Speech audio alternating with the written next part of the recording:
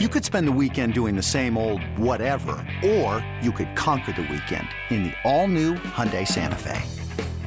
Visit HyundaiUSA.com for more details. Hyundai, there's joy in every journey.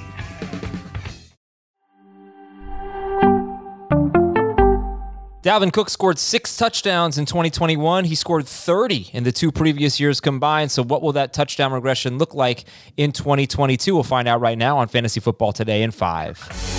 Adam Aizer joined by Jacob Gibbs talking about a top 5 pick that's now falling maybe out of the first round, depending on your draft. He goes anywhere from mid-first round to mid-second round. Dalvin Cook had been a top 3 running back per game 2 straight years, fell off a little bit last year. But we should expect more touchdowns. So what would that mean, Jacob?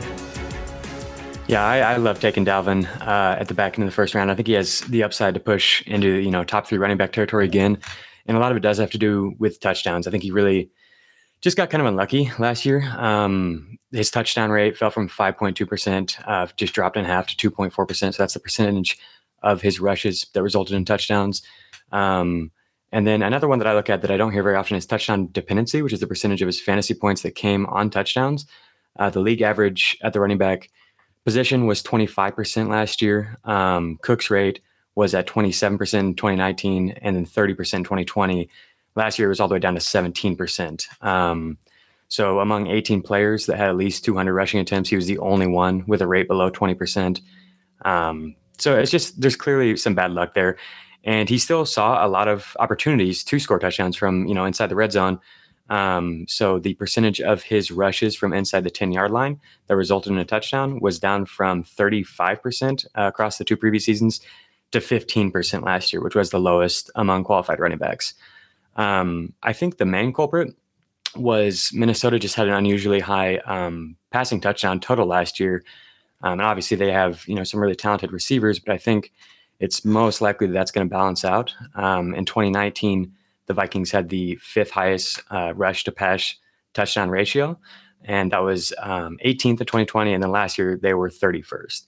So I think more touchdowns on the ground should help Dalvin to bounce back. That's just the start of many ways that he could positively regress in 2022.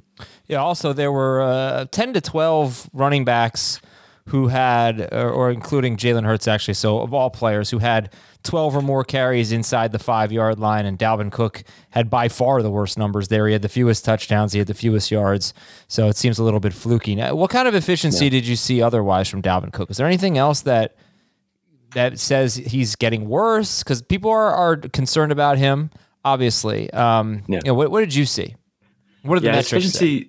His efficiency did fall off really across the board as a rusher, as a receiver. Basically every metric was down, which, shouldn't come as much of a surprise given the injuries that he dealt with last year. He had an ankle sprain in week 2 and then again in week 5, and it was just kind of a recurring thing. And then the shoulder dislocation.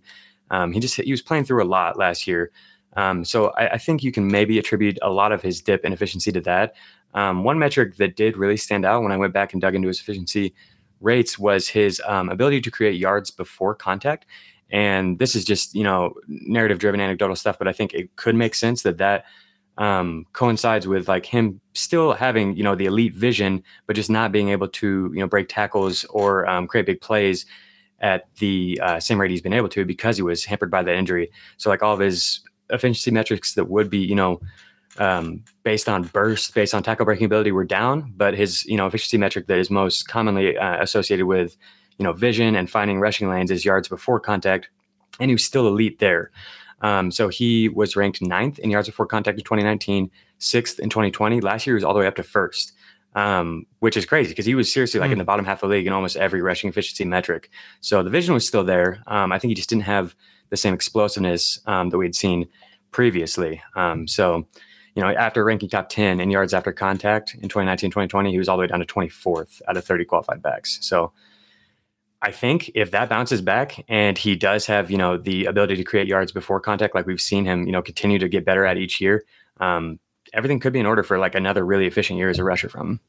All right. And hopefully he'll have a bigger role in the passing game as well. And, if you want to give me just 20 seconds or so on why you think that might happen, as Dalvin Cook had only 34 catches last year and a career low 6.6 yards per catch. Yeah, there's been a lot of buzz out of Minnesota's camp that he's going to be more involved as a pass catcher. And if that is the case, that's really exciting. He's actually been one of the best receiving backs in the NFL on a per route basis. So since Cook entered the league in 2017, this is before last year's fall off. He had really horrible efficiency metrics, but 2017 to 2020, he had the 6th highest yard per route run rate among qualified backs. Only Austin Eckler, Alvin Kamara, James White, Tariq Cohen, and Christian McCaffrey were ahead of Dalvin Cook. And I don't think that's something that people take note of. People don't put him in that type of territory, but if he sees an expanded role as a receiver, I think his per route metrics indicate that he could really pop off as a receiver.